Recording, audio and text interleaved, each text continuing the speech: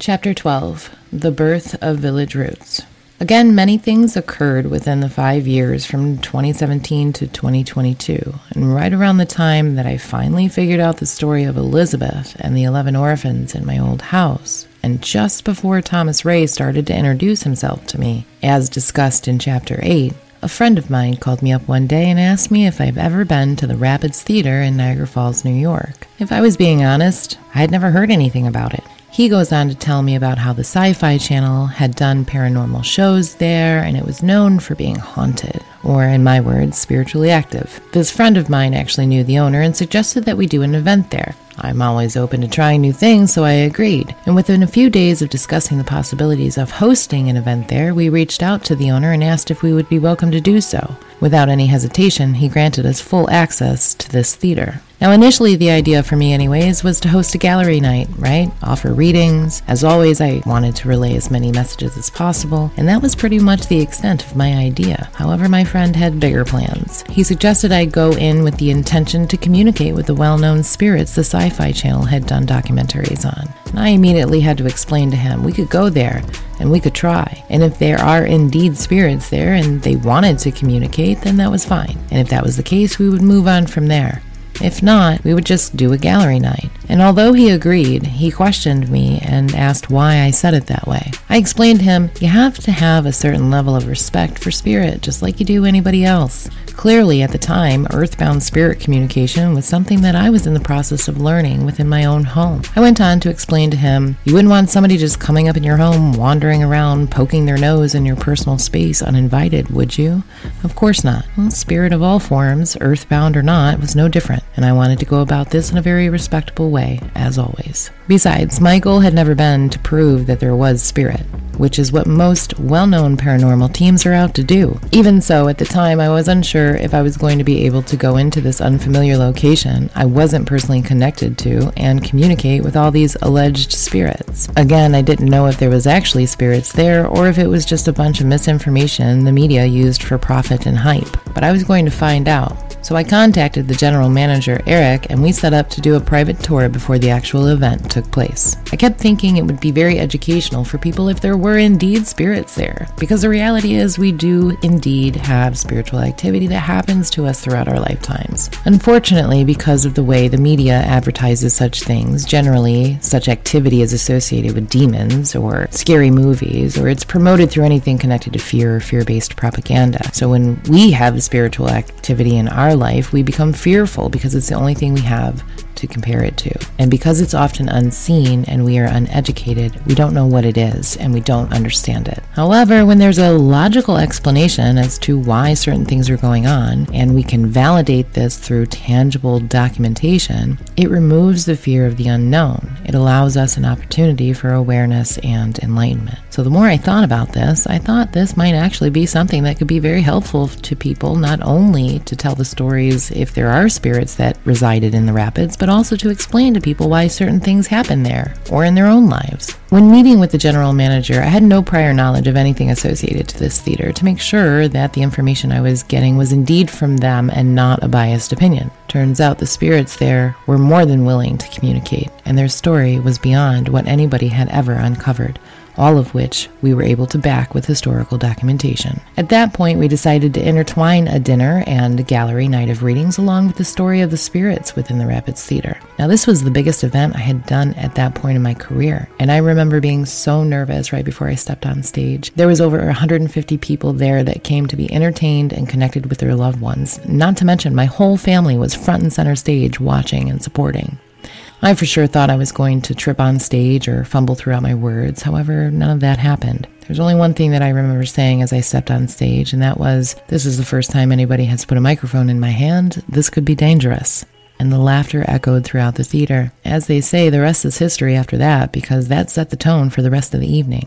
I relayed a message, and then I'd crack a joke and I'd make everybody laugh. That was a massive aha moment for me, learning to just be myself, especially within the public eye. Throughout the years, there was always someone that wanted to interject their idea of who I was or how I should be, outside of my mother, that is. They would say things like, "Don't swear so much, Jen, you might offend somebody." But swearing's my thing. Plus, I'm a foul-mouthed bitch with a heart of gold, and I have one hell of a talent for communicating with the dead. Nonetheless, as I stated before, I wanted to tell the story of the spirits within the theater respectfully. So during the dinner portion of the show, I played my self-made documentary for everyone to watch, and their story goes a little something like this. 136 years ago, at the turn of the 19th century, in the year 1883, stood an old farmhouse. This farmhouse held a family of 6 consisting of a mother, father, 2 sons, and youngest daughter, Isabel, along with their family friend and loyal caregiver, Caroline. The family, like many within their time, lived and survived by utilizing local crops and agriculture as their skilled trade and way of providing. It was during this time when the Underground Railroad had reached its peak, and this farmhouse was one of many safe houses forming the unforgettable underground trails to freedom. Risking their own freedom throughout the years, this family, including their help, Caroline, led those seeking freedom within the community through the tunnels that lay underneath the theater to this day. Although outwardly Caroline was looked at as just the hired help, she in fact was a loved family member. Caroline's heart belonged to this family, and especially with their youngest daughter, Isabel. They tended to each other like sisters, always looking out for one another.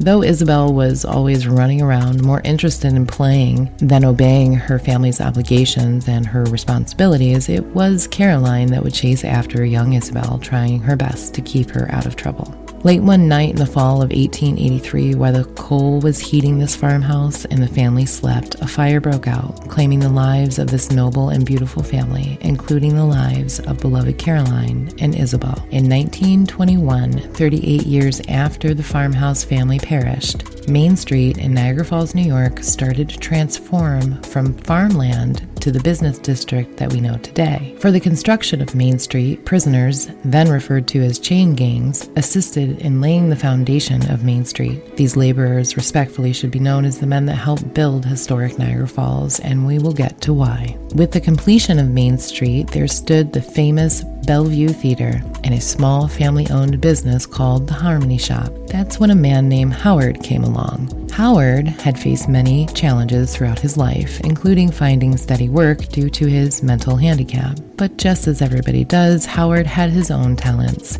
He was great with people, and he was really good at fixing things. Despite his mental handicap, or better explained as a childlike disposition, he was a kind-hearted man with a family connection to the owner of the Harmony Shop. Howard was hired as the shop's handyman. Putting his talents to good use, Howard would mingle with customers, helping them as much as he could, becoming a very loved and accepted member of the community despite this handicap. One day, as Howard went about his day tending to his to-do list in his early 40s, Howard suffered an aneurysm while working. Falling off the ladder that he stood on, he hit his head on the concrete beneath him, and yet again, the community suffered another great loss from a man named Howard they came to know and love. The infamous Bellevue Theater that stood alongside the Harmony Shop was only open for 7 short years from 1921 to 1928. But then, in the early 1940s, the Bellevue Theater underwent construction and expanded its property, overtaking the once beloved Harmony Shop, announcing a grand reopening to the public once again. This time, the theater was anticipating great success as a man named Walter was now the leading production manager of this new and improved Bellevue Theater, which was now owned by Paramount Pictures. Having such a grand title connected to the reopening of this luxurious structure gave Walter an edge over most businesses, and Walter was the type of man willing to do just about anything to maintain power, wealth, and social status within the community. To ensure his finances and power, Walter became affiliated with local racketeers, thus providing him and the theater the protection and financial stability he so desperately desired to maintain. This was beneficial for both Walter and the racketeering operation, as one hand washed the other. Walter provided a secret room within the basement of the Bellevue Theater where the Underground Railroads once led to. and these groups of men or racketeers were in turn able to smuggle their boxes upon boxes of cigarettes and alcohol safely and securely, well after the era of Prohibition. It was the perfect setup, and in return, as Walter had planned, he was able to maintain his immunity and hierarchy within the community. Aside from managing the theater, Walter would fill his days obsessively monitoring everything, including the secret room, making sure all operations were a success. Meanwhile, front and center of the Bellevue Theater stage, there was an inspiring actress and opera singer who was preparing for her biggest debut yet. Her name was Alice. Alice started pursuing her singing and acting career in her preteens and was one of the most outspoken, charismatic, and inspiring women of her time. Everyone that knew her knew she was meant to be a star. But Alice was by no means meek or modest, and because of that, Alice and Walter would frequently clash. However, Walter saw dollar signs with Alice and the potential she had to fill the theater with her performances and fill Walter's pockets with cash. So tolerance is a word that comes to mind with Alice and Walter, as they stayed away from each other as much as possible, focusing on their own hopes and dreams. As Alice was preparing for her big break, she soon found herself falling in love with a man named Michael. This was the expectation and ideal reality of their time. Be young, successful, to become married, to start a family of your own, and their love truly was one of a kind. But it defied all social constructs of their time and what we would know of their time to be. They would spend as much time together as possible, planning their lives together, daydreaming, and showing their affection for one another. But soon the reality of this era, as the world battled towards overthrowing communism and dictatorship in Germany, began. The United States commenced to deploy soldiers in preparation for World War II. Michael was one of the millions of men who was called to defend the lives of those within Germany that were desperately seeking freedom from such brutality and gruesome warfare. Still caught up in the whirlwind of their hopes and dreams, Alice held high hopes for his safe return and bravely saw Michael off. Remaining optimistic of his quick return, as Michael was deployed, Alice continued to prepare for her big debut, practicing on the balcony of the Bellevue Theater. But days turned into weeks, and weeks turned into months, and as time passed, Alice became worrisome as she didn't receive any communication from Michael and his safety overseas. It wasn't long after that Alice noticed she wasn't feeling well. She was nauseous all times of the day, no appetite, and soon she realized she had all the symptoms of being pregnant. However, Alice decided to keep her pregnancy secret from her family and her friends, and especially the theater, hoping to surprise Michael upon his return. As time continued, one day, Alice received a letter from what she thought was sent by Michael.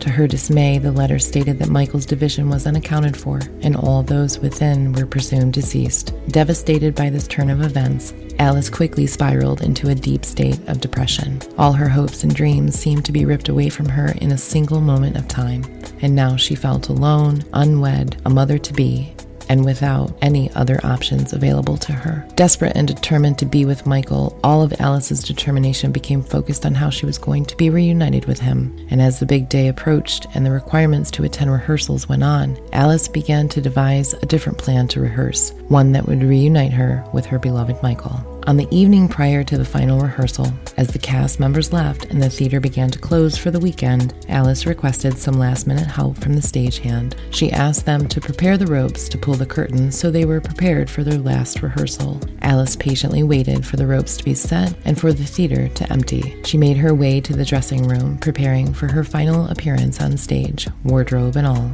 Anxiously awaiting to be reunited with Michael, Alice proceeded to stage left. She climbed up to where the ropes were connected to the curtains, tied the ropes around her neck, and leaped. On the morning of the final rehearsal, 2 days had passed since Alice took her final appearance on stage. The theater members entered, shocked in disbelief, and screams echoed throughout the theater as they saw Alice on the floor of stage left. Tragically, the beautiful and talented upcoming actress had taken her own life without leaving any explanation to her family or to the theater. For such a horrendous and tragic event to occur in such a reputable establishment, Alice's choice to take her own life in such a theatrical way was the beginning of the end for the Bellevue Theater and for Walter. Although the theater did its best to cover up the gruesome details of this unexpected tragedy, the debut of the theater's upcoming play was canceled, and the loss was suffered throughout. The theater's reputation and financial stability began to dwindle as a result, and Walter began to personally suffer the consequences of Alice's choice, as this had detrimental effects on his plans of success and hierarchy within the community. Walter and the theater's debts began to pile, and his alliance with the Raconteurs became all too much for Walter to handle. Walter began drinking alone in the theater into the wee hours of the morning, desperately trying to find a way to regain his power from such a devastating loss. To the Raconteurs, though, this was bad business, and they were unwilling to jeopardize their business for Walter or the theater. They had a way of dealing with people that knew too much and were unable to pay large amounts of money back then. Nearing the end of the Bellevue Theater in the late 1940s, the Raconteurs themselves devised a plan to call all debts equal. The time had come for Walter's debt to be paid. So one evening, they invited Walter to the private room in the basement to play a game of cards, feeding him his favorite drink, bourbon on ice. Oblivious to the Raconteurs' betrayal, it was too late for Walter. He became sick from the cyanide poison that had been slipped in his drink, and to Walter's disbelief and inability to save himself, the same escape route that he provided for the Raconteurs became the exact route of Walter's disappearance. 38 years after the Bellevue Theater's first grand opening in the early 1960s, after so many losses had occurred within the community surrounding this historic building, the theater announced yet again another grand opening as the Rapids Theater we know today. Today, Miss Caroline's spirit will quietly stroll through the tunnels beneath the theater.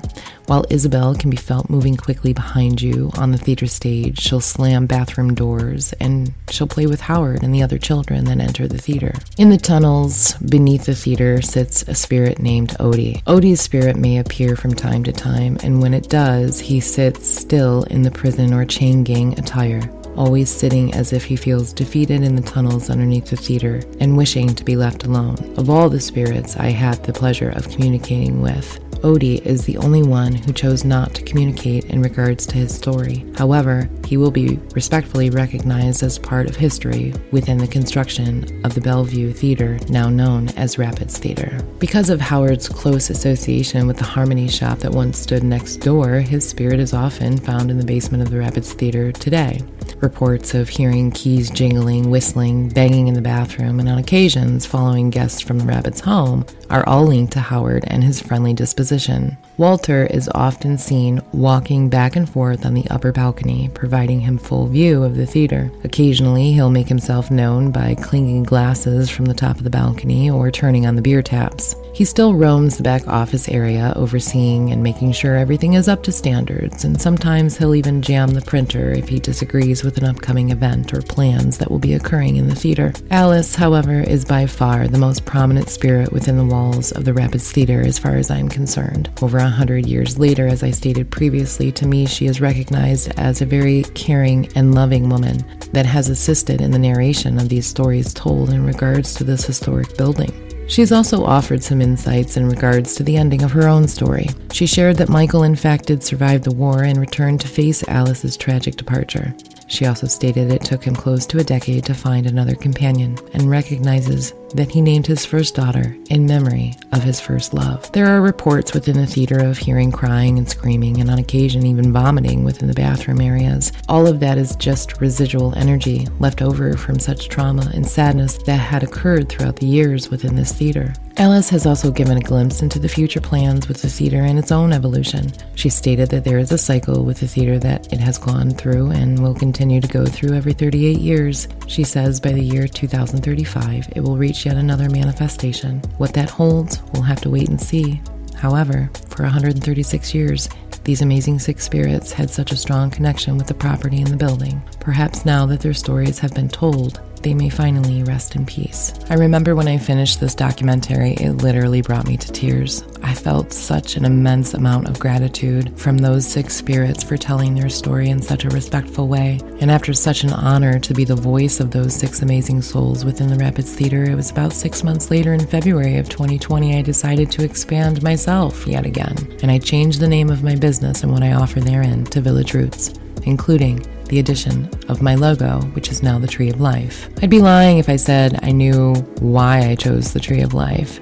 At the time, I didn't. I just found it appropriate. Nonetheless, I decided to take this leap because throughout the years, I had learned so much in regards to the tools that we have available to help us recognize the gifts that sometimes will lay dormant within us, tools that can be extremely helpful in the realization of our own God-given abilities. And at the time, this just surpassed the many years and experiences with self-taught tarot and using playing cards to validate, but Not for long, as you'll soon see. So it was at this time in 2020 I realized the request for spiritual techniques and tools became more and more of a demand, and I decided, after this experience with the documentary, I was going to incorporate all of the tools, including mentorship and meditation techniques, for spiritual sustainability of the self into my business along with readings.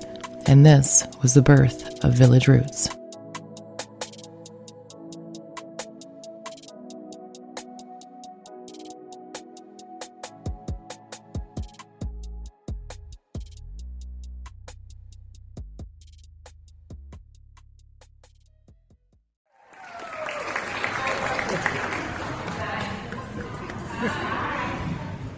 This is the first time I've ever had a microphone and I've never seen people hear it.